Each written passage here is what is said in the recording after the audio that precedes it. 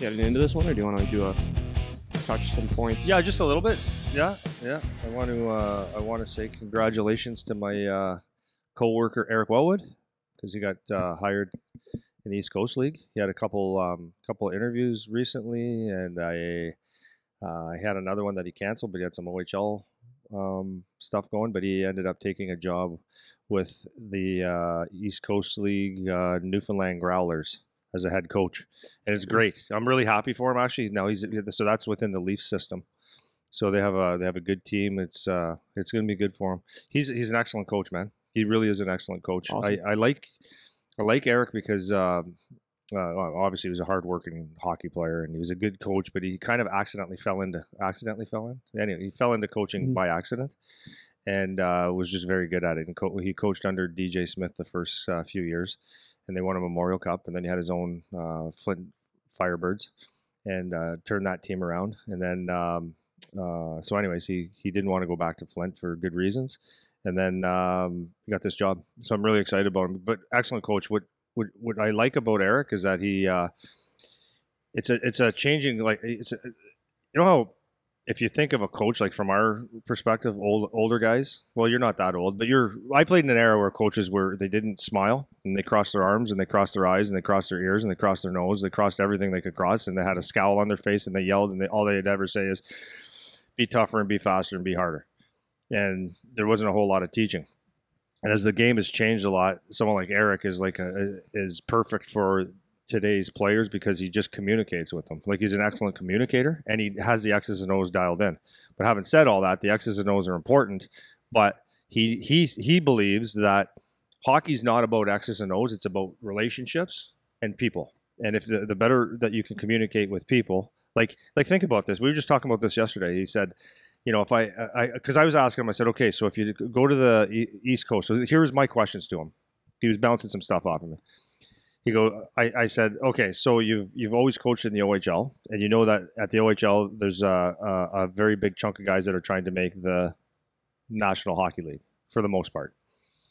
Of course, when you get some kids that are 18, 19, and they realize that maybe they're not going to go, then their attitudes can change a little bit, and maybe it's like, I don't want to say drag people down, but their give a crap meter is not quite as high because the realization that they're not going to make it is there. So, you know, what do you do when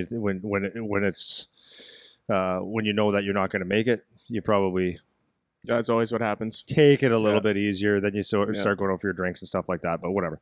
So I asked him. I said, "So how do you feel like about coach?" Because he had an American League offer in East Coast. I said, "How do you?" Because I find that's a different level, because you got guys that are maybe realizing again that they're pro, but they're not going to make the NHL because they realize, oh, look how deep that lineup is, and it's just not going to happen. So you got a different type of attitude, right? And he just explained, like, he likes it better. He goes, because I can deal with people's attitudes, and that's what I liked about it, is he can just talk to them. Mm-hmm. And if as he talks to his team or his players, and a guy gives him whatever, I don't really care, then Eric will care about as much as he does, and he just communicates that with them, which I thought was really good. And one of the things he said yesterday is, for example, like, you know, I don't like talking to players in my office. He goes, because it's my environment. So it becomes that's cool. That's almost a good point. Yeah, so it's almost going to the principal's office. Eh? He goes, exactly. He goes, but I'd rather take the 2 minutes as we're just doing our circling on the ice before practice or something, and hey, Eric, pull you aside and kind of get what's in your head, where in your environment and you feel comfortable and can speak a little bit. Yeah, I got a bunch on that right off the hop there. Go ahead. So one thing I like about Eric too is he falls in line a lot with how we are, where we're all about the communication, the relationship stuff. We're not about the rah type stuff. Right. And because he said this too, I've said it, you've said it, and I've said it in the maybe last episode even. It's not our job to make you work hard. So right. All the stuff you're talking about old coaches, right? They're all rah, go harder, go faster, like all that stuff. It's like all that stuff should just be a given when you get to a certain level. Mm-hmm. So when you come to the OHL, when you are playing pro, minor pro, or in the National Hockey League or wherever, all of those factors that used to be the focus of coaches, that should just be a given. Like, that's baseline. Like, if you're not working hard, if you don't care, if you're not in great shape, all those things, if you don't have that, then that's not my job. Like when you No. come here and you're part of this team now, like my job as the coach is to make the team function correctly so we That's can win right. games. Yeah. And that's what I get from Eric's attitude when he talks about it. He skips all that stuff.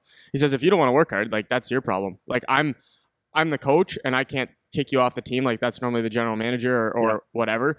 But I'm not going to sit here and waste my time trying to make you care or work hard, because that should be here already. So I don't have time to worry about that. Yeah. Instead, I have time to make sure like you're on the same page with your line mates. You're in your role. You're doing that properly, making sure you're comfortable in the position that you're in and all that kind of stuff. So it's a completely different approach to coaching in the past. And that's starting to get phased out, where people are just kind of rah, whatever, because that isn't actually what's important when you're talking about a team setting. You're talking about an individual setting. That's where you have your trainers, your skills coaches. And even then, it's not their job to make sure you work hard. But that's more where you'll focus on those types of traits as a player. Yeah. So that's what I really like about Eric's style. He's super level. He's not a yeller and a screamer. He's not like, he doesn't get super fiery and emotional about things. At least I haven't been around him a lot in the coaching setting, but just his demeanor around here. Yeah, he's got a good presence there. Like if you're not doing something properly, he can address it, but he's not going to flip his lid. That's right. Because I'll tell you what, like, and this is something that I learned from him, and I think I was trying to figure it out, but I learned it from him.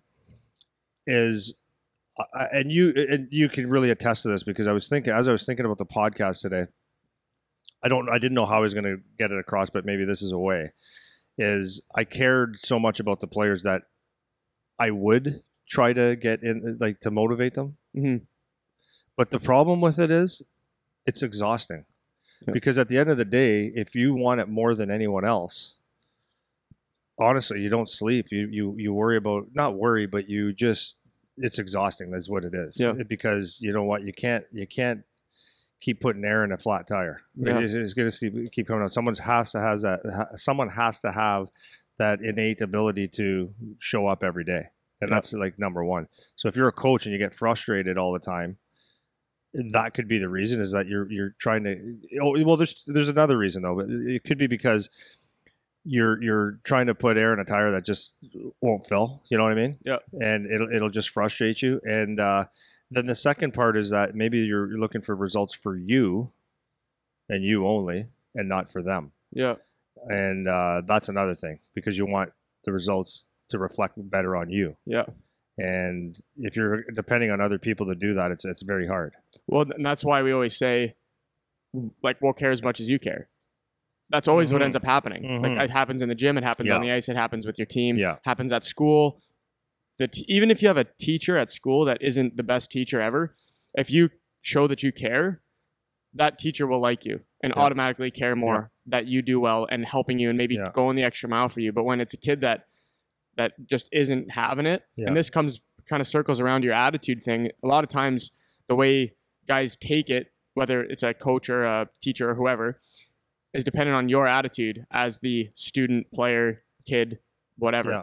And the way that you present yourself, and it's tough for kids because they don't really know how to behave in certain situations, which we'll get to, but that's what kind of the hard part about being the trainer is you have a limited amount of resources, right? You can't give 100% care to everyone because it's exhausting, like you're saying. It's exhausting. And some guys, you don't get the return on your investment in them, right? And that was something I mentioned last week too, is about being naive about training guys and thinking you'll be able to bring everyone to the same level, and it's not my choice. It's up to the kid's choice. Totally up to them. You know? Yeah, but that could be totally exhausting. Another thing that Eric, just bragging on Eric a little bit here, is he's a huge reader, like huge. He reads. I think he reads more than I do, than you do, maybe. Well, right now he does, which is impressive, and that's probably another reason we get it. But he's got a wealth of knowledge from all over the place. Yeah. But so the other day he turned me on to this thing. This is what I like about it, because he learns about relationships, right?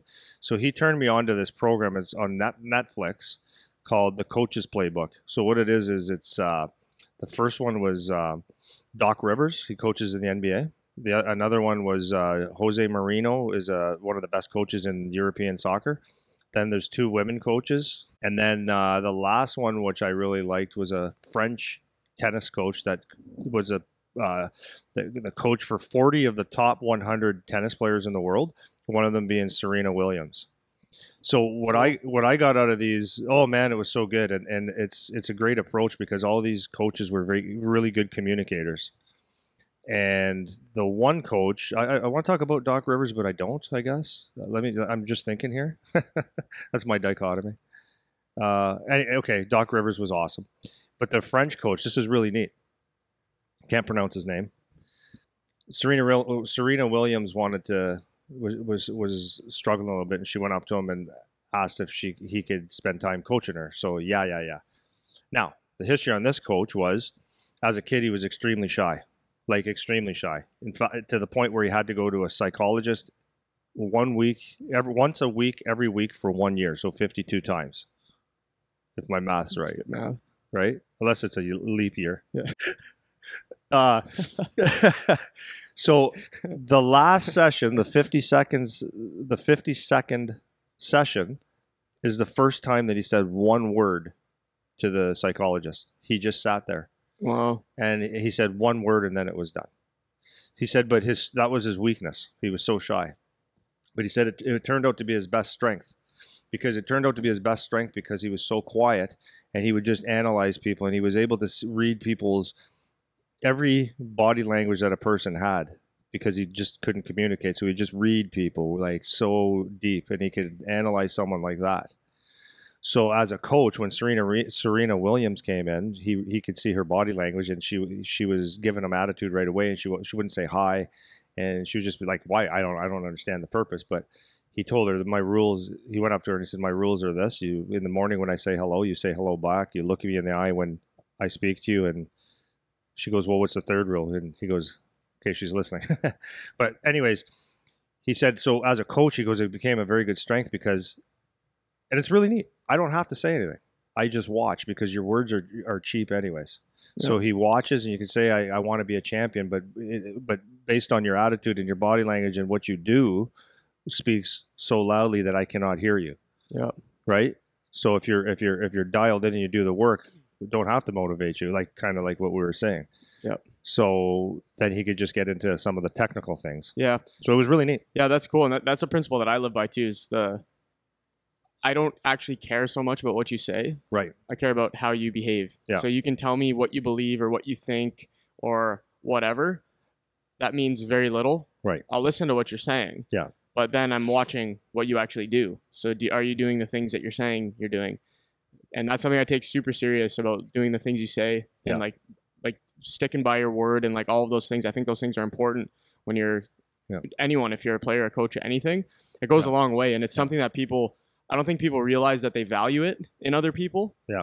But they do. So say that again. I don't think people realize that they value someone like that. So if there's someone in your life that sticks by their word, they're reliable, they're honest, and all of those things, you might not be able to articulate that to yourself, like, I actually value that, but you do. If there's someone in your life that's like that, then that's what I mean when I'm saying, like, people don't realize how nice that is to have, when there's somebody in your life that they do exactly what they say every time. They're honest about what they're doing, and like genuine about what they're doing. Like, those are little things that they might go unnoticed, and you might not be able to say why you value this person so much, but that is a huge reason why. And it could be like good or bad. If they're doing something positive or negative, at least there's nothing unexpected about that person to you. Like, you know what's coming. And that's a huge characteristic that you can have if you're a coach, if you're a player. It goes both ways, because then, like, you know what you're getting from. Well, yeah, and then if they call, like, because again, we'll go back to something that we always talk about is, and it's so funny because I laugh at you when someone talks or speaks, because you go, yeah, okay, man. Yeah. That's your answer. Yeah. Okay, man. And I'm the same, because it's like, oh, wow. I think people think you're going to get excited. I'm going to come work. Can I work with you? Okay. Oh yeah, we'll do 5 days a week. Yeah, great. I'm going to do this. I'm going to do this. Yeah. Can I work with you? Like, even with the work, with the job, right? Yeah. We'll say, yeah, cool. Yeah. Or, okay, great, man. Yeah. And then we'll see. That's what I'm saying. Can we count on one hand? No, we can count on one hand. Less than one hand. Yeah. Fingers, I think of. But how many guys actually do what they say they're going to do? Yeah. And Yeah, that's a huge thing, and we laugh at it because we could just read off each other and say, okay, I can see a trend coming, and then all of a sudden, oh yeah, I couldn't do it because my cat had a sore paw. Yeah, exactly. My cat had a sore Yeah. paw, so that's a good excuse, right? Yeah. And then people believe their little excuse lies, Yeah. and they expect us to believe it. Yeah. When we know that it's just we know who you are. You talk a lot, Yeah. and you want us to you want us to think you're all that in a bag of chips, but you don't do what you say you're going to do. Yeah. And we're not even talking about going above and beyond. No, We're talking about like just a baseline level of like work ethic. Yeah. In terms of getting your shit done. Yeah. Like just doing stuff on time. Like this is another my girlfriend and I were talking about this the other day because we both went through. Well, she's still going through engineering. I'm done engineering now. And something that used to annoy us is there'd be deadlines for things. Kids wouldn't finish on time and then complain enough to the prof, and then the prof would like push the deadline later. Yeah. Right?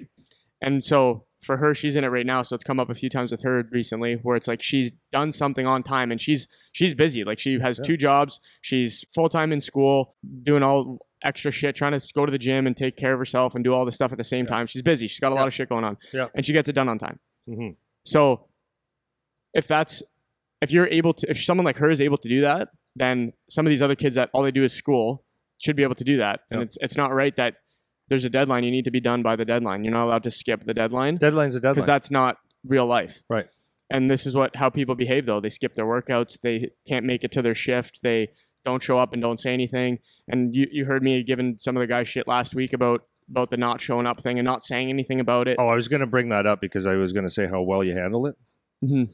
Because because you made it very clear to them, like, yeah, this is how you screw people. So sorry, which one were you talking about? Well, there was a couple. Yeah, there's a couple. In our gym sessions, which Eric it doesn't matter. It doesn't matter. But in our gym sessions, Eric builds the program, and let's say we have a group of 8, then you know who you're pairing with who and how it's going to flow and stuff. And it's important that the 12 guys or the 8 guys that are supposed to be there are there. Yeah. Because then you have to make changes, and it's a lot easier to make changes or to know ahead of time than last second. And then there was this week as well, there was some kids that had to go to maybe a spring tournament or something came up on the ice, and it left the group in a position where there wasn't enough guys to have our scrimmage day. So we had to finagle it last second. And the problem with this is I hate that. The problem is when you don't have the common sense or the decency or the people skills to send a text, because that's all we really need, or whatever, as soon as you can, or a phone call, or let you know that, oh, we can't be here for this time.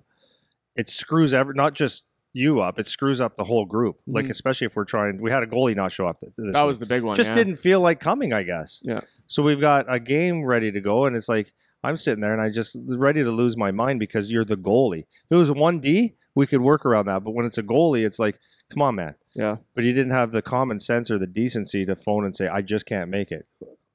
Or I'm late. Or I'm sorry I didn't show up to, like, nothing. Right. Just crickets from the kid.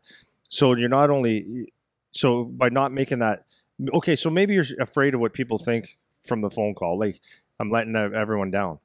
But that making the phone call at least allows everybody else to do something about it, as opposed to sitting there going, okay, now we all hate your guts, and we don't want to ever talk to you again. That's right. Yeah, you gain respect that way because the goalie was so. What's funny? So I had a hill workout on Friday. So I had a group of 50. It was our first hill workout for one of my younger groups. Yeah. And I got 15 guys or so, plus or minus, in that group. Right. And I had 3 show up. And you didn't on know. Friday, and I didn't know. So I'm expecting 15. And 3 were there. So, and here's what happened. It's a Friday. It's early in the morning. You have to get up to come to do the hill workout. Yeah. And you've been skating all day and whatever other reason you have. And I got a couple texts like 10 minutes before the workout. And then everyone else just didn't show up. So I had like 4 or 5 kids tell me, not entirely last minute, but like getting close to the deadline of what I would assume would be last minute. And then I had a bunch of guys not show up. So I gave them shit about it, saying like, it's not acceptable for you to not show up and not say anything. I was like, I understand if you have another commitment that has come up, or a tournament for another sport, or you're actually sick, not my tummy hurts 5 minutes before the hill day Yeah. or whatever. But I need to know, like, you need to have enough, be considerate enough to let me know that, because it does, like you said, it changes how everything's going to flow Everything. and how the group's going to flow and all that kind of stuff.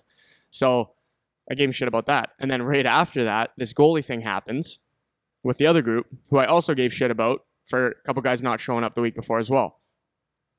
And that was just a great example of everyone feeling how much that sucks. Yeah.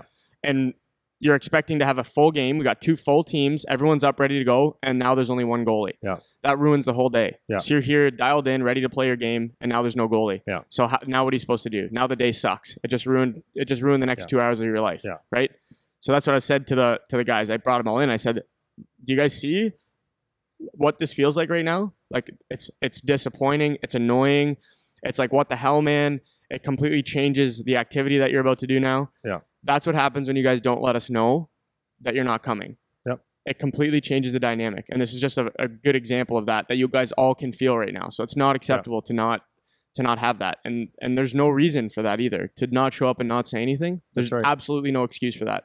Nothing. No. I don't care what happens. If you get in a car accident on your way to the workout, you can send a text that I got into a car accident on the way to the workout. 100%. Know what I mean?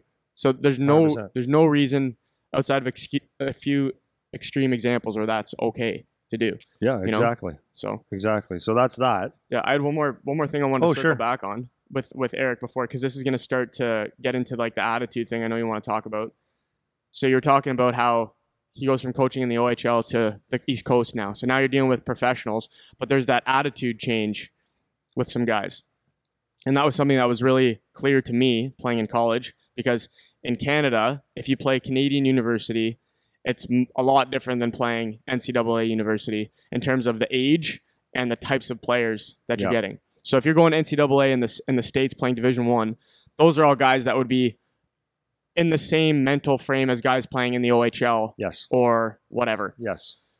Where it's like, okay, I have aspirations to still play pro. Like, that dream is still alive. I still have a really good shot at it based on the position that I'm in right now. People are watching me constantly. I need to be on. Until you get to those, 20, 21-year-olds still that play college in the States that maybe realize their time kind of passed or whatever it is.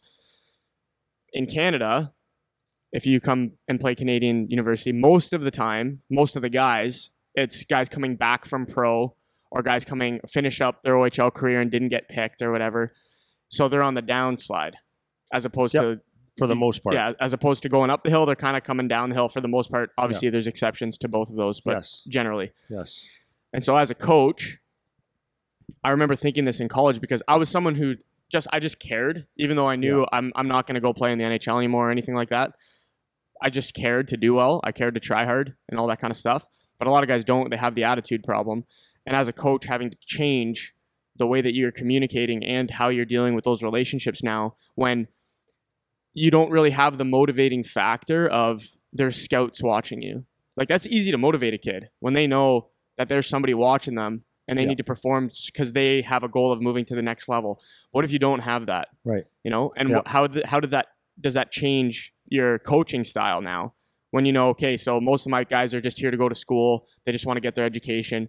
And if it comes down to it, they're not going to make the extra sacrifice for the hockey anymore. Like, that's kind of gone. Yeah. And so I'm going to be interested to see how Eric handles that type of situation, because he's been just an OHL coach so far. So I don't know if you had any thoughts on that. Yeah, no, that was the questions I asked him. I said there's going to be that attitude, and he goes like, doesn't bother him at all, because he's going to coach the guys that want to have it, like that want to go. Yeah. And they're within that Leaf system. So, and Eric has a good job of bringing the pride out of people. So we'll see. Yeah. Yeah, we'll see. 100%. Cool. So as I was last week, so we have a group of kids, minor Bantam. So they would be 13-ish, I think.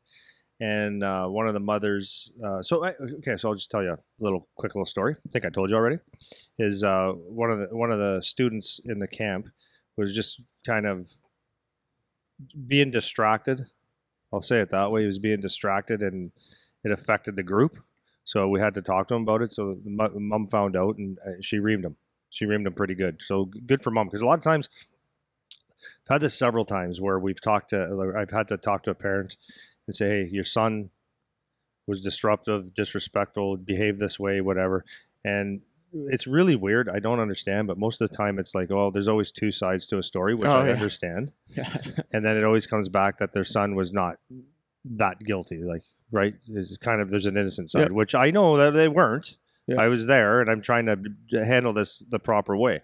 So I was very happy that that this lady addressed her son. She didn't ask not one question. She didn't say, "Oh, really? But what did someone else do?" She goes, "Yeah, I'll deal with that," and she reamed his butt. So kudos to her. That's a good step. Mm-hmm. Number 2 was that day that she saw me. She introduced herself. And she said, I listened to all your podcasts, Andy, and I was trying to find one about you're talking, whatever. And she was looking for a specific one. And I go, I got 40 of them under my belt, and I can't remember which one it is. I said, so I showed her how to look for clips and stuff. She was okay, great. And then yesterday she asked me if I could do a podcast on helping her, like basically helping her, or helping her son deal with his attitude. So I said, absolutely. So she gave me some questions on, I said, fire me some questions on what you would like, and we can work with that. No problem.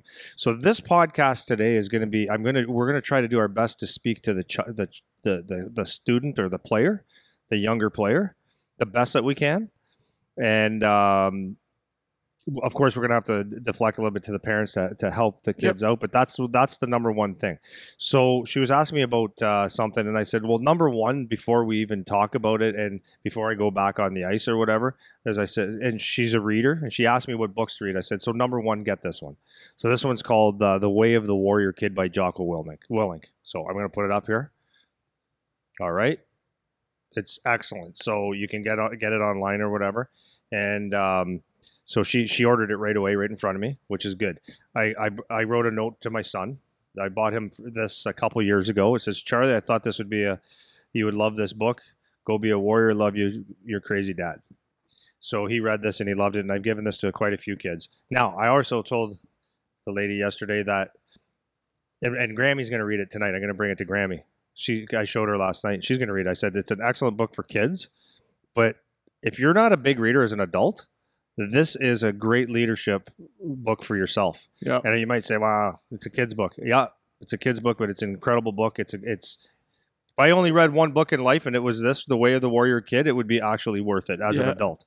So it just speaks on, kid was bullied, basically. Not bullied, he had zero confidence. Yeah. He was kind of bullied a little bit by one guy. He had all the issues that kids have growing up, and his Navy SEAL uncle came into town to spend the summer with him and kind of helped him address all his issues. So the writer Jocko does this in such a great way, led by example and all this kind of stuff, that at the end of the day, he became a pretty good warrior. Yeah, so I just quick punching on that. There's a story about a guy. I heard it on Jocko's podcast, actually. I think it was about this book in particular, but he was saying that a dad was reading it to his son. Yeah. And it ended up changing the dad's life. 100%. So it's for the kids, but just that speaking to just the lessons, and it's a lot of stuff that you already know or you think you know, but it's just articulating it to yourself now. And reading it, it can be really helpful. So it's a good book. So it's an excellent book. So again, The Way of the Warrior Kid. Awesome. I recommend everybody read it several times, to be honest with you, because it's the lessons are great. So speaking on that, one of the questions she asked was, and we're probably going to stay on this one for a while, and we're going to break the questions into a couple podcasts. So the first one she asked is, she asked her son, what makes a great hockey player, or what separates a good hockey player from a great hockey player, and his answer was attitude. So mom said that she doesn't really buy that he believes that attitude, or he's not buying it. And then she said, I wish, because after our conversation, her next question or comment was, I wish he could understand that competition is with himself, not taking pressure from other people to perform. So I think we'll stick on that for right now. So I'll start you off on that. So there are two pieces to that. The first, so I'm thinking, just because I know who the people are in the example. So what I'm thinking is, for mom to ask the kid that, what kids sometimes do is they give the answer that they think they're supposed to give, Yes. not that they necessarily believe. So for this kid, let's say maybe it wasn't his first time getting a talking to about his attitude. Now he has in his head that attitude's really important because everyone keeps telling you that attitude's really important without him actually believing that his attitude is really important. So whether or not attitude is the difference between a good and great hockey player isn't really relevant. The point is, it is important what how your attitude is, how you behave in front of other people, and what you think about how you play and how you perform and all that kind of stuff. So when it comes to that attitude piece, it's important that the kid actually gets to see why that would be important.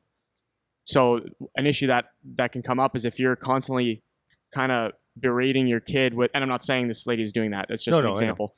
If you're constantly telling your kid your attitude sucks, you need to change your attitude, you need to fix your attitude, why do you have a bad attitude, get the scowl off your face, and you keep hitting them with that, then they're going to think that the right answer is, I need to have a good attitude, whether or not they actually believe that they need to have a good attitude. So if you're in a position where, this kind of speaks to the parents, not so much the kid, but if you're in a position where you're constantly having to address the attitude thing and it's still an issue, then the kid hasn't had an example yet where he can see why that would be important. Yeah. So it's important to kind of get it that in that realm. And then before I throw it back to you, what was the second part of that? He competing with other people versus himself. It's his own battle. Yeah, and basically. I think this is we were talking about this before we went on air.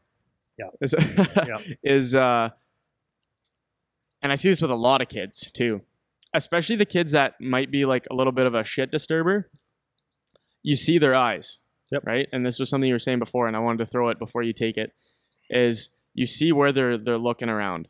And if it's a kid that you know is like looking for attention or might be a little bit of a bully or whatever, like the coaches are always looking around. And you can see that the kid who does that kind of behavior often is also looking around. So the amount of times our eyes accidentally meet because both of us are looking around it's funny because you can tell they're just waiting for to see if we're looking, or two, to see when we're not looking, to do whatever, or they're just looking for trouble, or they're just looking for something, right? So those are the two pieces. I just want to lay that out before you take it on there. Yeah.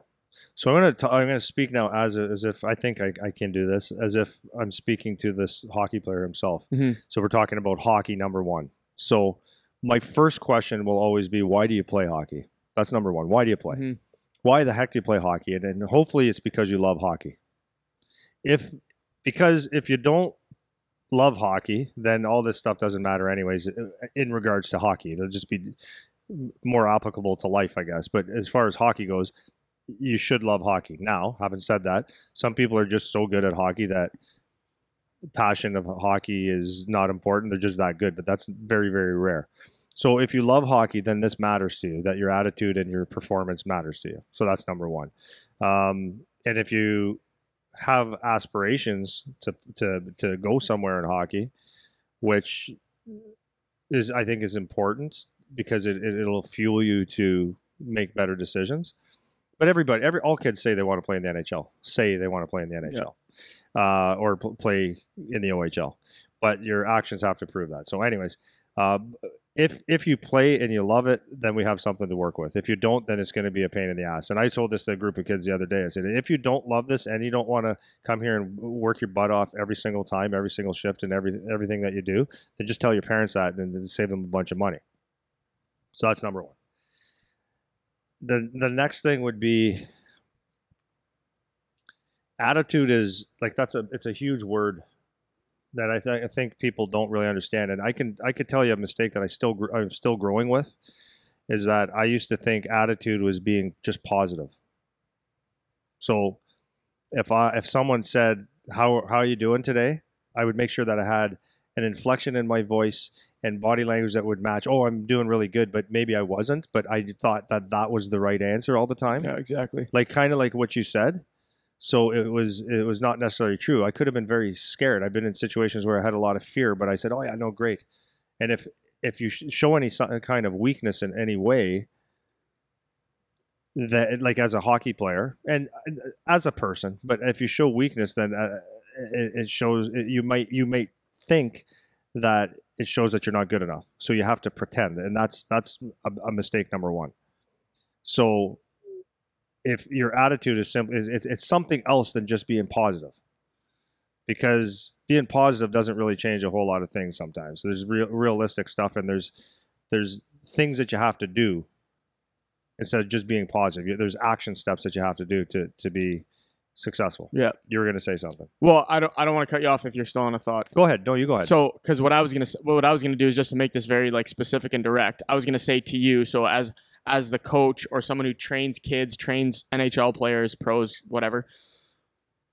Just basic question. Why do you think like a good attitude is important? So if you're a player, like why specifically should you have a good attitude? Because what I was getting to before was saying, if you have never seen that having a good attitude is important because you haven't got the benefit of that, then you wouldn't know. So as a kid, it's like, what do I have to have a good attitude for? Yeah. Like, who cares? But right? the thing is that what is a good attitude? That's the question. What is a good attitude? Right. So a good attitude to me is, it's not fake, but a good attitude is how you approach things. So, for example, and this is all learned stuff. Because I used this with the lady yesterday, I said, when we do a drill and you're up against someone that you know is going to beat you, this is attitude now. Your attitude is going to reflect whether, okay, so you're skating with the best player in the city.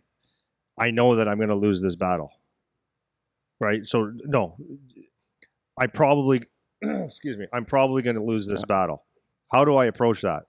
Attitude number one says I'm going to give it like the right attitude. It's going to say, this is good for me because I'm playing with someone probably better. If I work really, really hard, I might lose this battle, but if I continue to go against this guy, it's going to make me better. And maybe I might win in 5 tries or in 5 years or whatever. But going against the best guy all the time, that's a good attitude. And I'm going to work hard, and whether I win or lose, I'm not going to go freak out about it either way. I'm going to give it my best. What goes through, or the opposite attitude will be, oh, it's the best guy on the ice. I've got to go tie my skate now. Yeah. To avoid embarrassment, which you shouldn't be embarrassed, but this is a learned thing. To avoid losing, feeling bad about yourself. And what are the fears in life? Fears are, what do other people think, and fear of failure. That's what the major fear. What is everyone going to think about me? The answer to that, and I'm speaking to you as a kid here, like whoever's listening, the answer to that is actually no one really cares. No one really cares whether you win or lose because they're not paying attention to you. You know what I mean? Oh yeah. And that's actually really important though. No, it's really important. No one actually cares. No like one- you think you can get in your own head and think that other people really care about you and like what's happening to you, but no one actually cares. It's like when people are insecure about going to the gym because they think everyone's watching them. Right.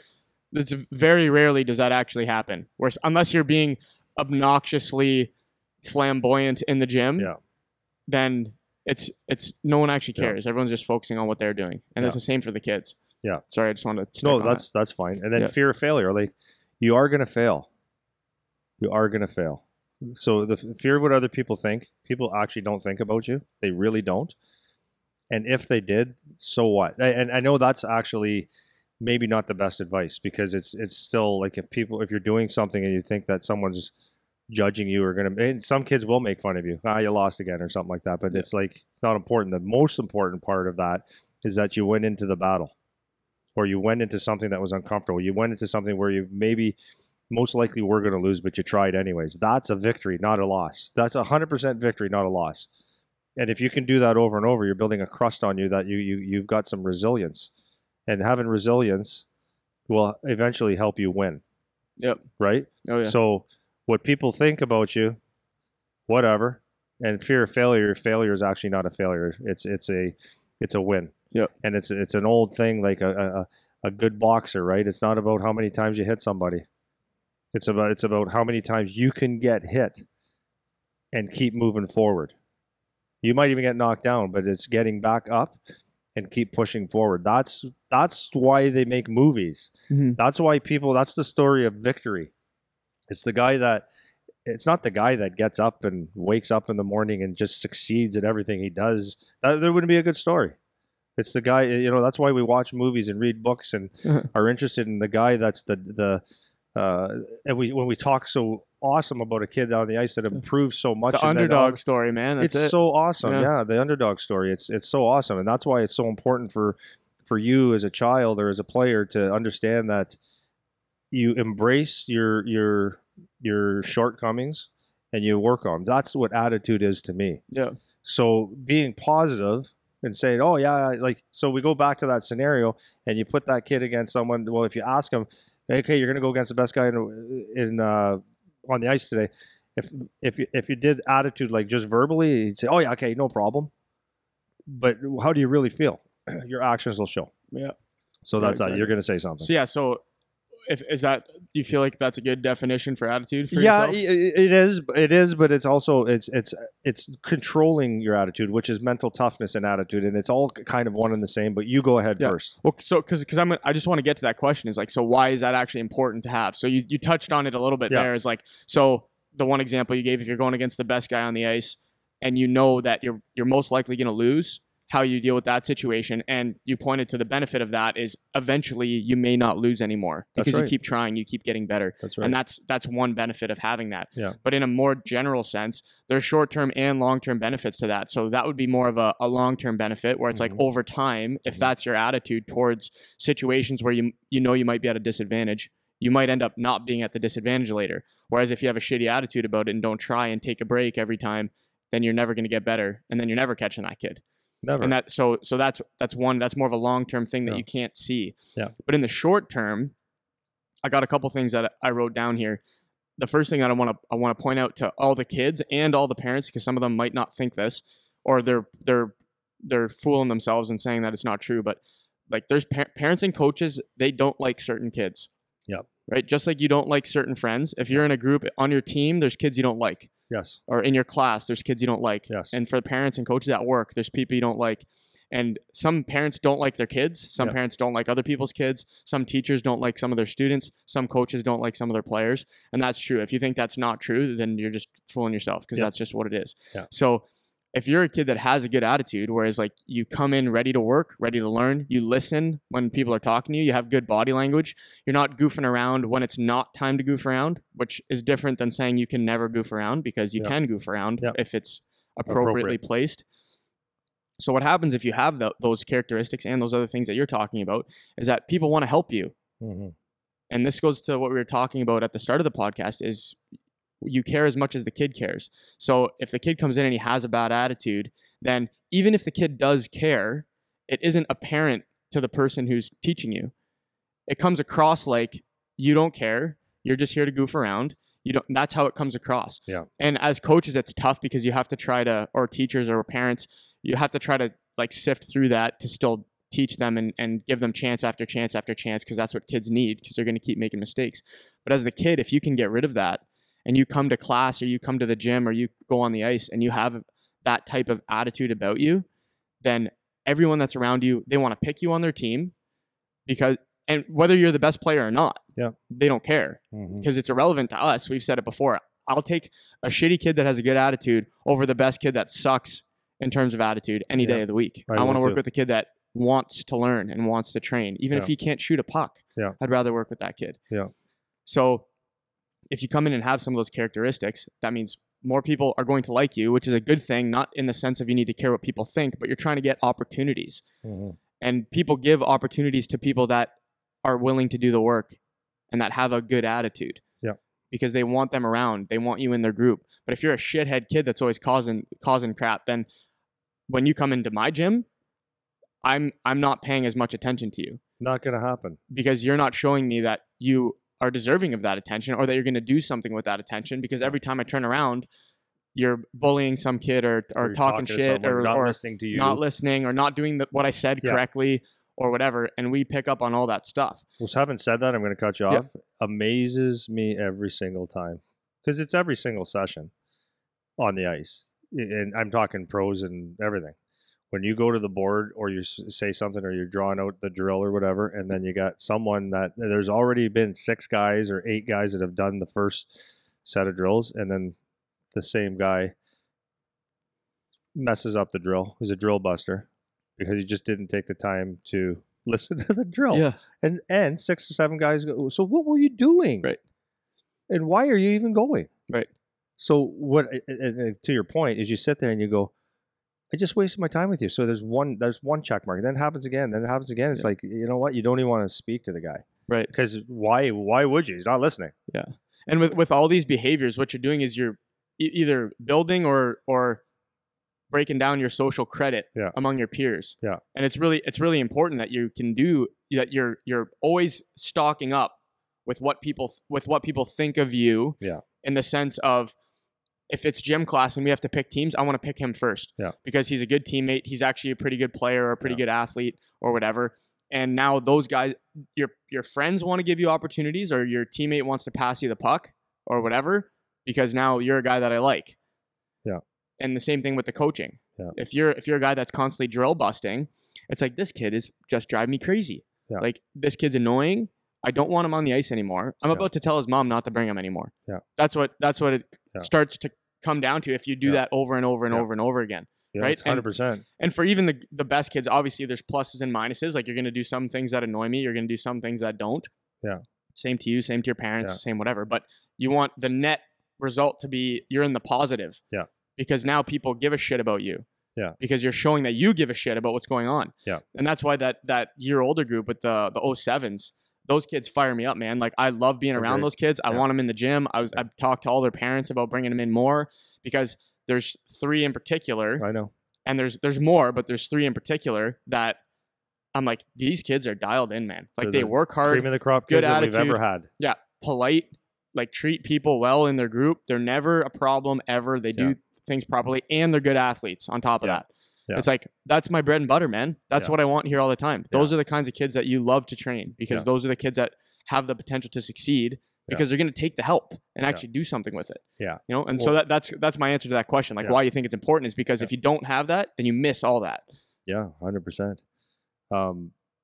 The other side of, I was just thinking as you were saying that, is if you don't know what to do, honestly, as a kid, if you don't know what to do, look around. And this, I can say this is the other thought I was having the other day. It's incredible. Like, there's, in our facility, in our atmosphere, we have people that are great people.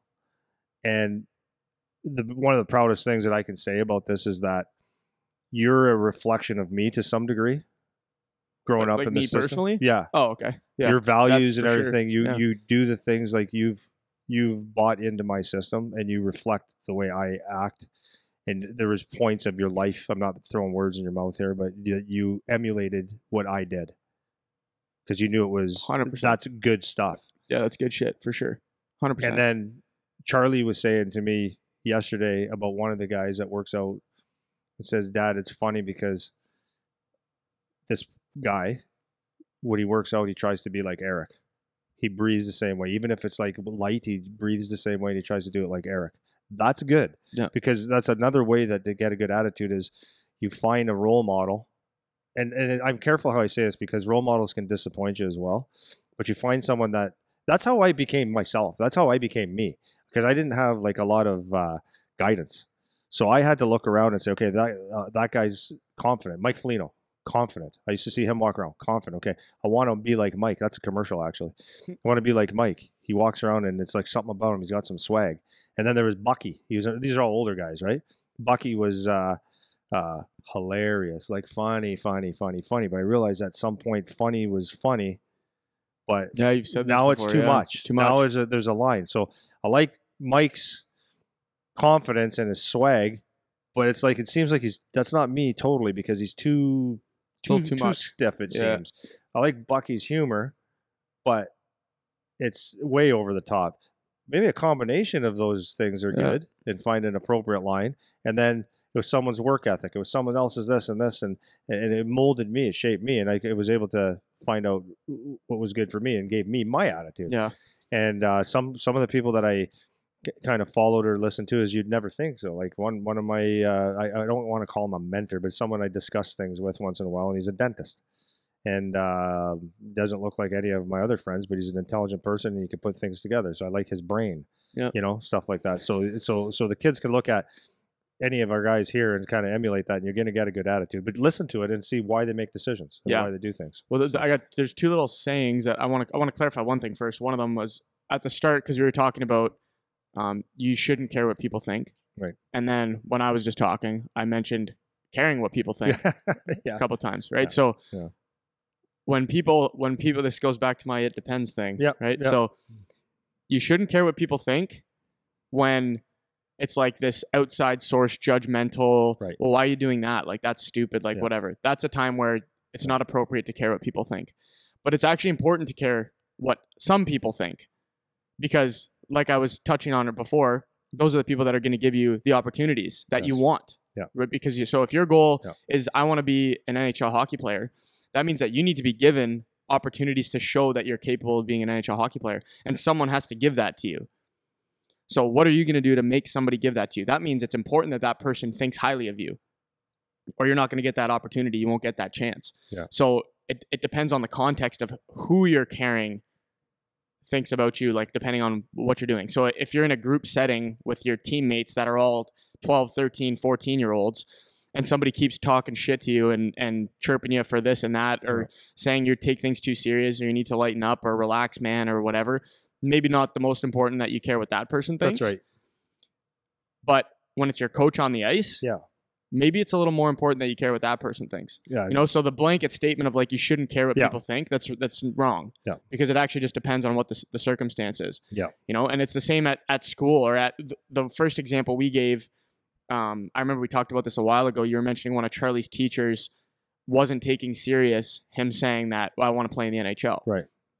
And your teacher who knows nothing about hockey, nothing about how to get there, nothing about what it takes, them saying, well, you're probably not going to do that. Right.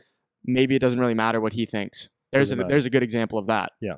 But then when you're on the ice and the scouts are watching, is it important that like or Eric is your coach, or I train it cares what that handfuls of NHL players. Exactly. It actually does matter in this context. That's right. So I wanted to clarify that first. No, that's a good point. And then the second thing that you were kind of saying is like looking at people and trying to emulate what they're doing, copying. Mm-hmm. And so copying is often a negative word. Mm-hmm. Like you don't want to be a copycat or whatever. Yeah. And so there's a saying that people say is like fake it till you make it kind of thing. Yeah. And there's something to that, both positively and negatively, because if you're just a faker without actually doing the work, then you're just a faker. Yeah. Right? You're just a phony guy. That's it. But something I remember that happened with me. So when I started to kind of, like you were saying, do things that I thought were right, just to make my life better, make my hockey career better, make myself better, the people around me didn't necessarily react positively to that. And I used to get some heat, especially from my family, which is interesting, about like, dude, why are you doing that? Or that's not you. Or you don't really want to do that. That's not actually what you want to do, because they're judging me based on my past behaviors. Yeah.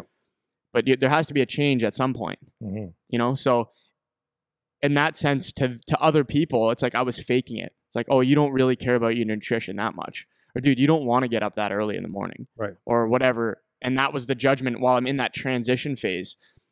So to them, I'm like kind of faking. I'm not actually like that. Or it's a new fad thing. Exactly.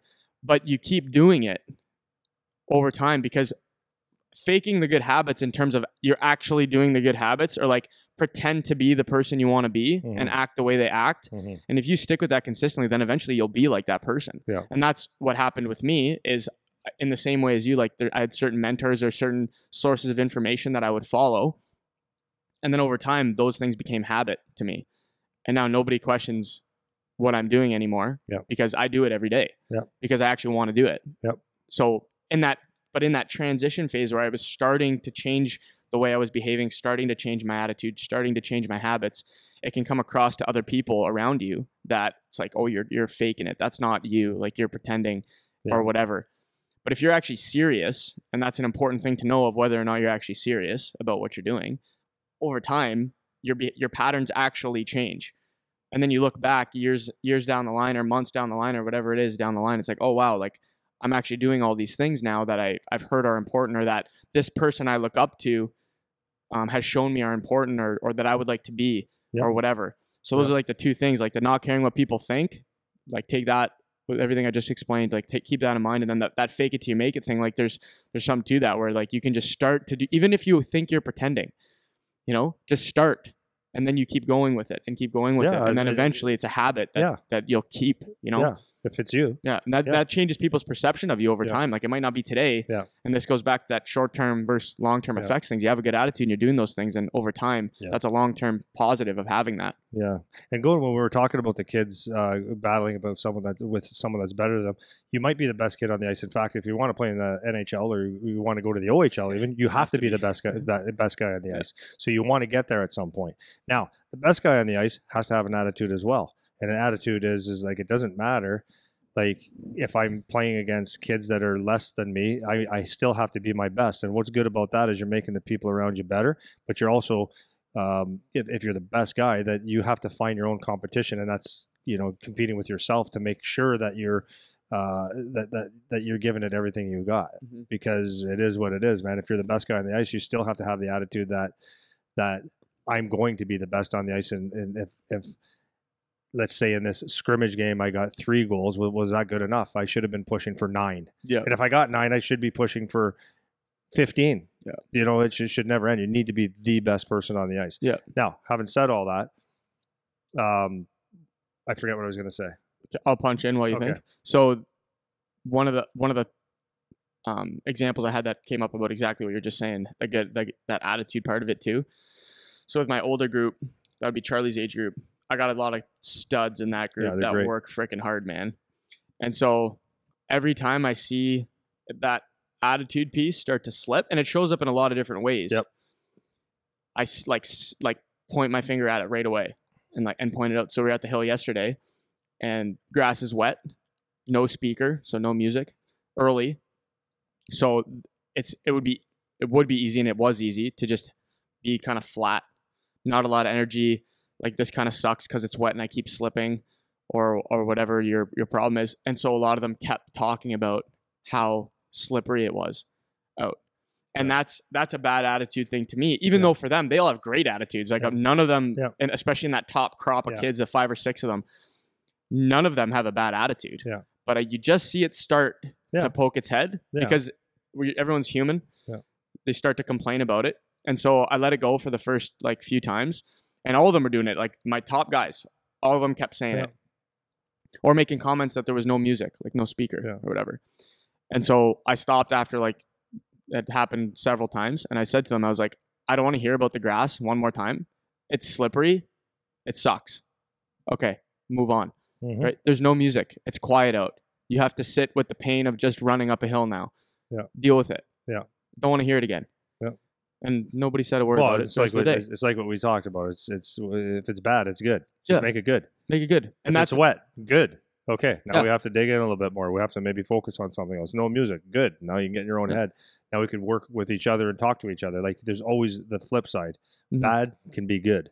And it's constantly a battle in your head to not let those things seep in. So like one thing I used to do in college is I was always an early waker upper. Yeah. Most people aren't. Right. So I would show up to our 7 a.m. workout on Monday, which 7 o'clock is not that early in the morning. Jeez, no. When you're in your 20s, especially, like you've already played junior, you've had a lot of early mornings, you've hopefully got some kind of time management skills with your school where you've had to get up early and study or early classes or whatever.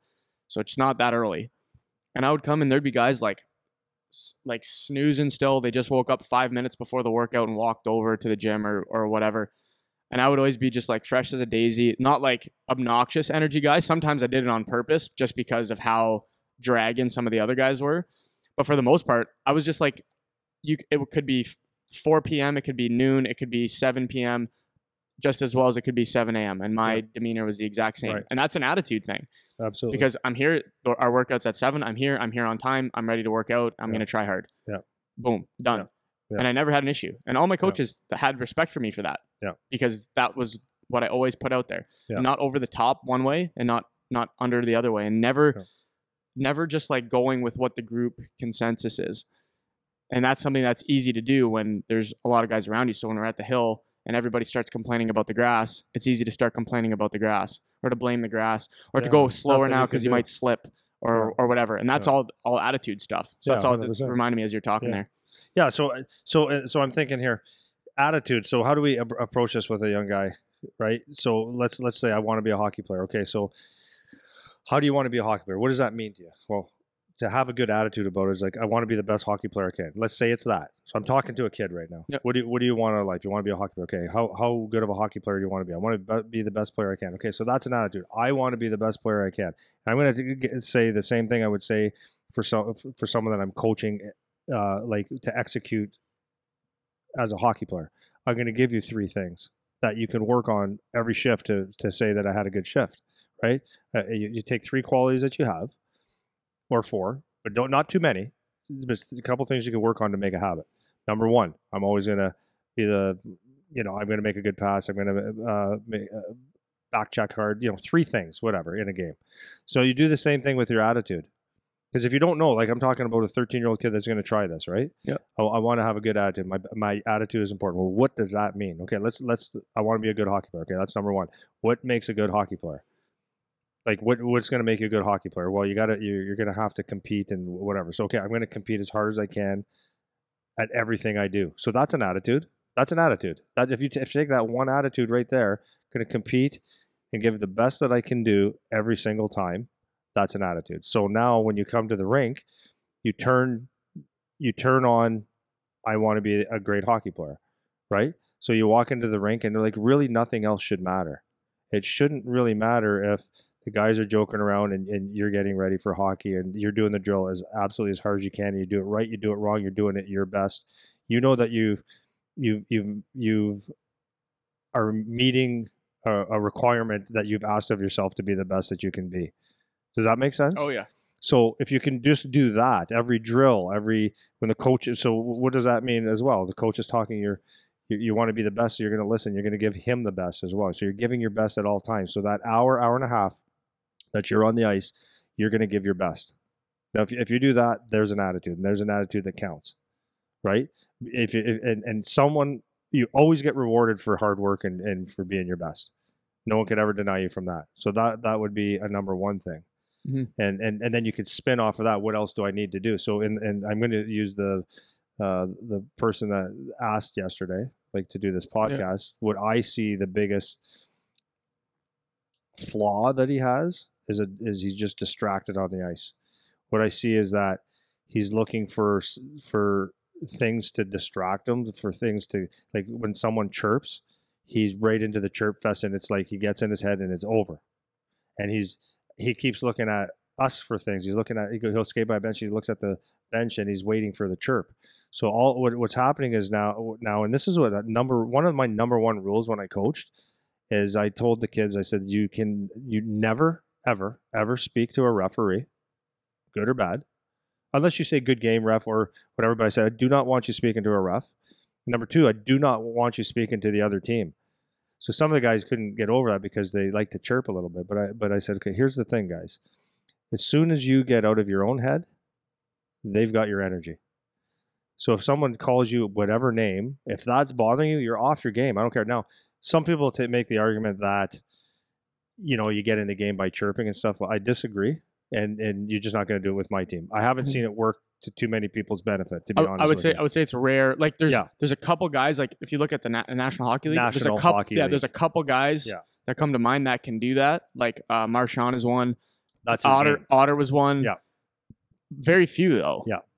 But let's just say Otter was one and Marchand's one. Their words, to me, it means nothing.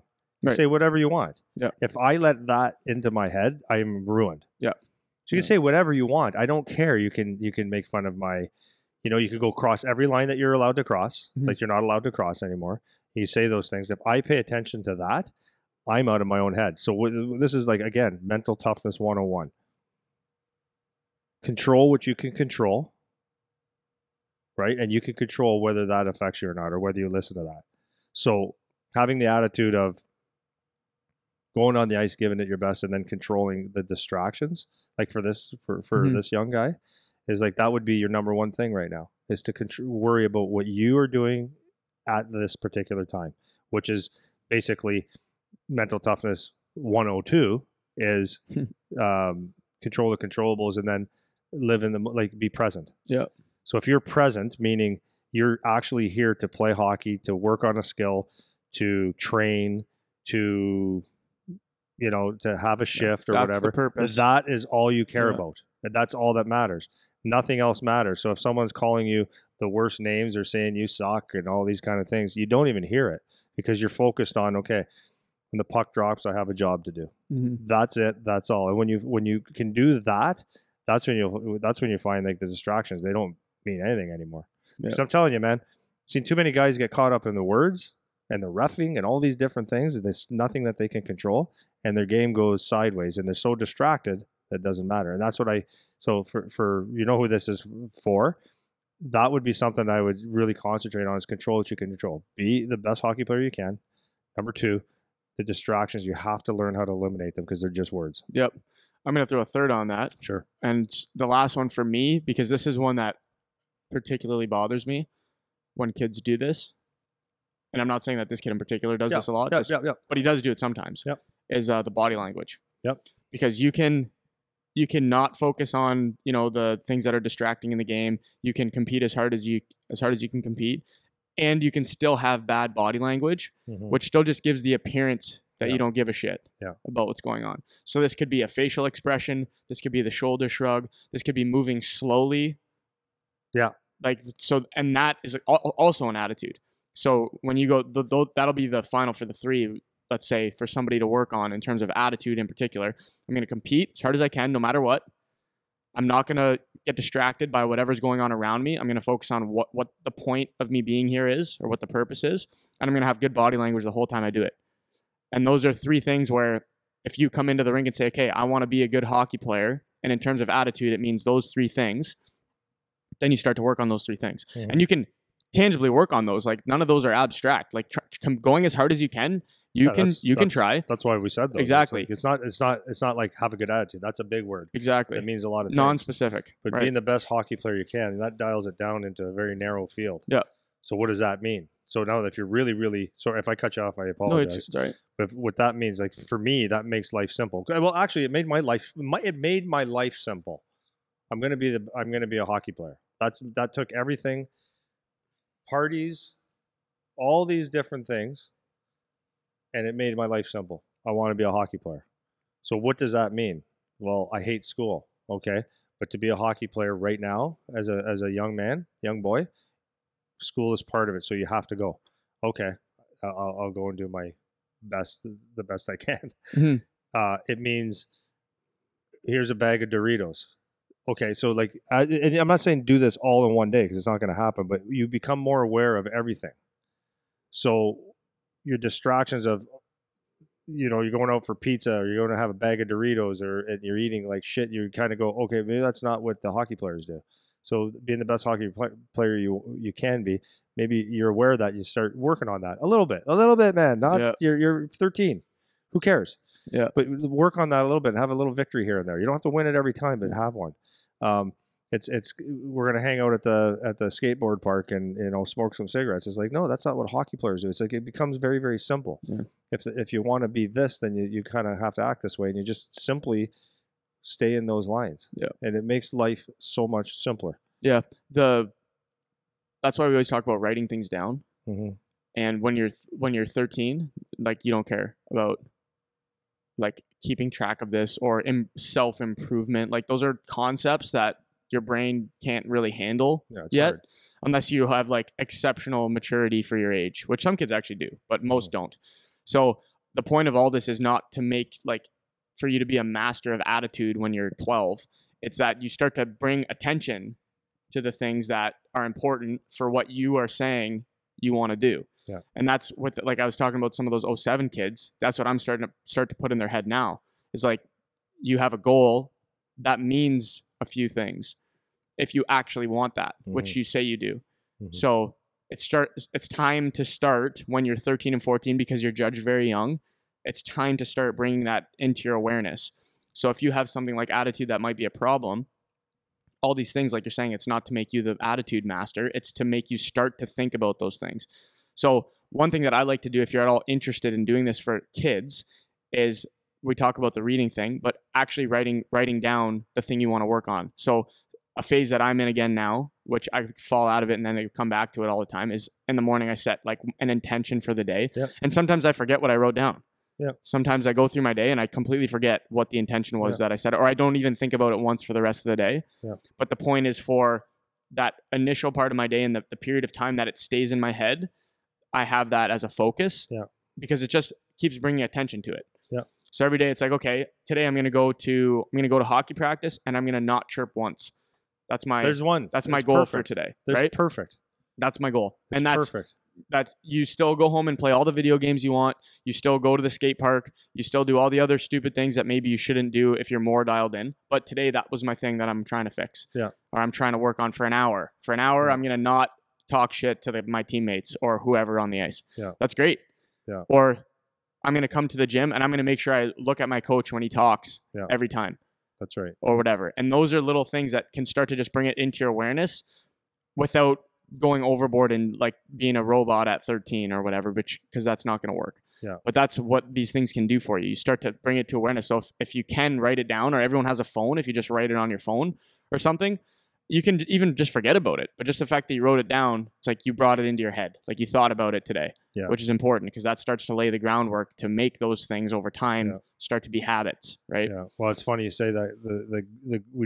I do the grateful thing, and the last week and a half I haven't, only simply because our schedule is crazy and it's.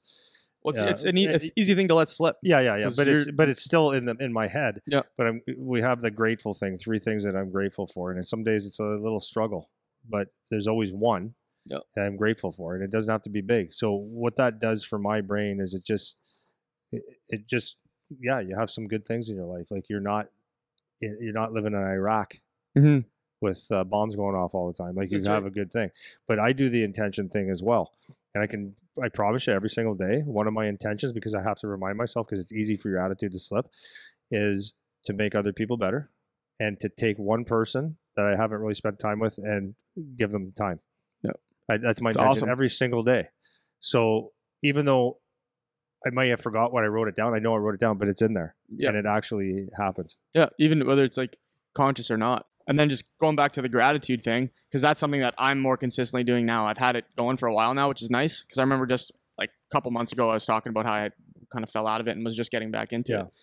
And how you're saying it's not every day that you're going to have 3 awesome things that you're super grateful for. So for me, like the last couple days for me, it's like pretty overload, stressed out with like the busyness of everything and my own life that's going on. And so my one for today that I just wrote this morning was it was bright when I drove to work today. It's great. And that's actually was nice because normally when I drive here in the morning, it's still freaking dark out. I know. Right? Same. So I'm driving dark 30 when we get legit. Up. So I'm driving in and there was like some brightness on the expressway when I'm driving here. And I'm like, oh, that's kind of nice. Like it makes me feel a little awake. Like that was good. Yeah. And that was my one for today. I had nothing else. I couldn't think of one more thing. Yeah. If I was being honest, just because maybe I'm a little more crabby than normal, there was nothing that I felt grateful for other than that today. Yeah. But I found one. I still found one. And that's the thing with that, making it a habit or mental toughness stuff you talk about. It's easy when it's easy, right? When everything's great, there's tons of stuff to be grateful for. But when it's like shitty and you're having a bad time and a couple tough days or whatever, coming up with one is that's when it's tough, but you keep the habit because it just brings something positive to you or whatever. And it's like I was saying, this is so funny how this freaking little pea brain works. Yours too, like all pea brains. Yeah. Right? That oatmeal between your ears, it takes over. Yeah. What were we complaining about 3 months ago? Yeah, can't work. Seriously, you tell me, what were we complaining about? Can't work. Can't work, got to wear a mask, can't go anywhere, blah, blah, blah, blah, blah, blah. That's the easy one. Yeah. Right? So how do you have a good attitude in that? Well, we found our ways. You know, I was grateful that we got to work out. I'm grateful I had a business that I was able to still do some work, not to the capacity. So I found all these grateful things. So, okay, great. But it was not fun. Right. But how fast did that change? We got back to work, and we went from 0 to 150, and we're still not at full capacity. We're busy. Mm-hmm. And in order to get our workout in, we have to get here early. You have to get here early. I have to get here early, and I have to squeeze it in, which I don't enjoy to do. Right. I don't like squeezing it in. I like to like the day starts early. Yeah. But Okay, so it's that, and then it's on the ice with sore feet, with and how my job is, and your job, our job, since we're together, our job is we can't just be here. We have to be here. Yeah. We have to be present. We have to be alive. We have to be sharp. We have to be able to teach. We have to be on. Yeah. And the second that we slip, everything slips. So for 10 to 12 hours a day, we're on it. And then you'd think the day is over, but there's tomorrow. Yeah. And it doesn't stop till August 25th or 6th. Yeah. So it's like 2 months of, look. So anyways, my thing about the attitude is, after week 1, it was like, holy, like, we're in I don't one. know if we're in We're one. in I one. don't know. Yeah. Geez, I just can't wait for the weekend. And oh my God, we got 6 more. That's it directly goes to negative. Yeah. Yeah. So you have to do the correction right away and say, bad, good. What's good about it? And it's so good. Well, number 1 is business is back up. Number 2, I'm so busy. What's good about that? That means I'm in demand. That means like people want my product. That is, like, right. And I'm never negative about it, but it's like, it's so easy to go and say this. It sucks because now I'm working too hard. No, you're killing it. It's awesome. This is the greatest thing. Mm-hmm. Yeah, and then 10 hours on the ice. Like, think about that. What's that? Or 8 hours on the ice. Like, that's ridiculous. Well, I've always done this, right? And I had to go with the attitude is like, yeah, well, no one else will do it. Like, that's what's awesome about it. It's right. like, I'm the only one that'll ever do this. Mm-hmm.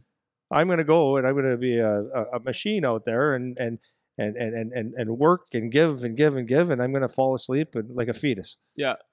And that's what makes it, the attitude piece is important, because if you start now scaling it back for the kids, if something like that starts to happen where like maybe like your school isn't going well and you keep getting in trouble about it, or your parents keep yelling at you, or you're going through puberty and you don't know how to handle that at all because you're a teenager, it's easy to have like these negative things stack up. Then what starts to slip is that compete level goes away because you're looking for shortcuts. Yeah. Much easier to get distracted now because you have you have pain in the ass. You're looking for something just because you maybe are a little bit mad or a little bit angry or whatever. It's easier to set you off. It's gonna rub you off, and then your body language is gonna start to slip. Yeah, 100%. All those things are gonna start to go because those negative things like you were talking about with yourself. That's why it's important. Get those positive things. Just at least acknowledge that they're there. Yeah. Because then that'll help to at least push your mentality the other way, especially when things start to get tough. Yeah. So, and kids can do that too. Parents can do that too. Everybody can do that. Yeah. Yeah, that's the thing with being a hockey player. Like, it's going to be like, if it's truly what you want to do, it's going to be the hardest thing you do because there's so much to it. Like, you got to learn the game within the game, and having fun playing hockey is one thing. Trying to be a good hockey player is another, and learning the game. And, but here's my thing is that this is for my kid here, not my kid, for the kids that we're talking to here. Yeah. Is that if I go back to that, like, why do you play hockey? I play hockey because I love it. If that's, and most of them they love hockey. If it's because you want to play in the NHL, that's cool too. But you got to love it first to get there. You got to love hockey. So if you love hockey, do you want to would you like your coach to like you? Would you like your teammates to like you? Would you like it to be fun all the time? And part of that is coming with the right attitude and just, like we said, competing at everything as hard as you can. If you can do that, good things are going to happen to you. And like I said about the distractions, it's easy because some of the distractions are good distractions, like where you're laughing, like the guys in the dressing room could be joking around. It could be the funniest thing ever, but like, and you need to have that. Like, that's very important with hockey. Yeah. But the thing is that you want to go there with the attitude that you want to get better, and it comes down to, like, when it comes to work, we work. Yeah. Right? It's time and a place, around, man. Yeah, there's a time and a place. So when it comes down to the hockey piece, be the hardest working guy and get focused on that. Do not be distracted. Yeah, and we're gonna. I know maybe next week we'll do a full podcast just talking about the distraction things, which is cool. But I think I'm gonna leave wrapping up. Kind of, I wanted to give one to the parents and one to the coaches because we've been talking about like the player the whole time, but. For the parents, because it's your kid, you're kind of obligated to have the patience with your kid to not give up on them if they're a kid that maybe doesn't have the best attitude. And you also need to take some responsibility for that because it's your job to provide the framework where they can flourish with a good attitude. Mm-hmm. So if you have a 10-year-old that has the worst attitude ever and misbehaves, is it the 10-year-old's fault? That's right.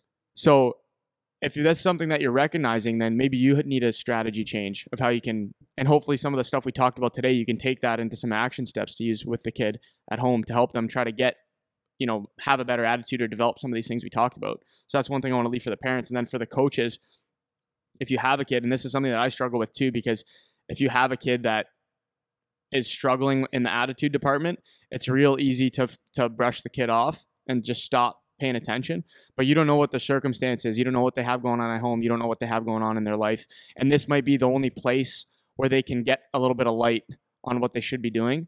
So it's also on you to have the patience to keep trying with those kids. Now, if you're coaching in junior or have kids working out that are 19, 20, 23, whatever, I would argue not really your job to deal with that anymore.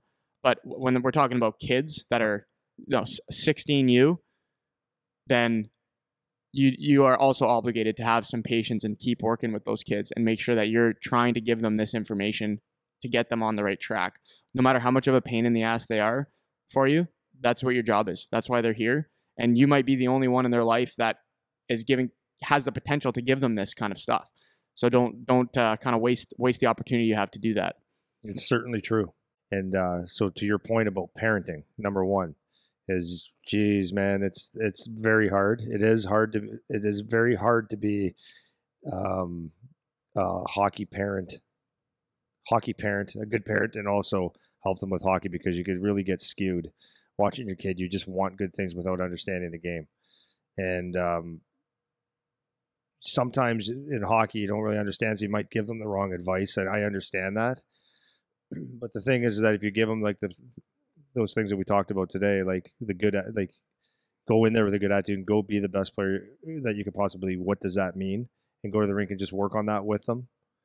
That's going to help them a lot, because you're with them doing it, right? Asking questions with them, right? Asking questions and solving problems with them. Yep. And if someone comes in, so let's just say you're a distracted kid, and there's always trouble around you, as a parent.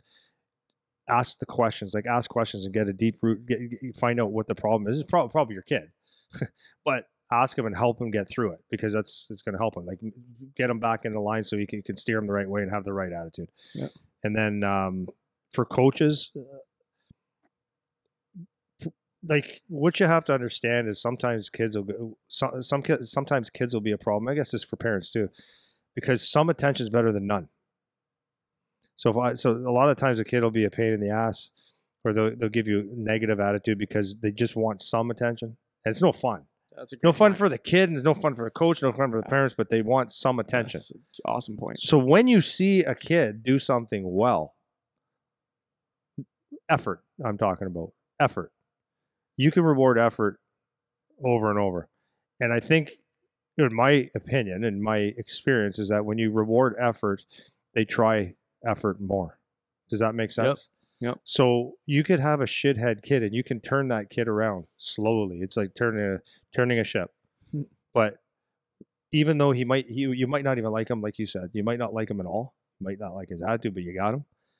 And you have to, when you see something good, you have to reward that. You have to, because you don't know when it clicks. And they say, oh, when I do good effort, I get rewarded. So now I'm going to do more good effort than be a jackass or not try. You know what I mean? Yeah. So it's important, but coaches can make a huge difference, and parents too, right? Reward good effort. Yep. I don't like rewarding my son if he scores a goal. I never said, "Oh, okay, you did good because you scored a goal." Yeah. I always try to find what was good about it, or I find something else about the effort. Always. Yeah, you got to get below the surface with that kind of stuff. Yeah. You can't just reward. Oh, you got an A+. Well, then you put your value on now you can have a really good game and not score, let's say, and now it's like, oh, well, yeah, and that's people. I mean, people that are research this stuff and experts, they always talk about you don't reward outcomes. You reward process, you reward doing the right thing and having good habits. So that's all I got. Is there anything else you want to close up with, or no, good to go? That's good for today. That's it. Okay.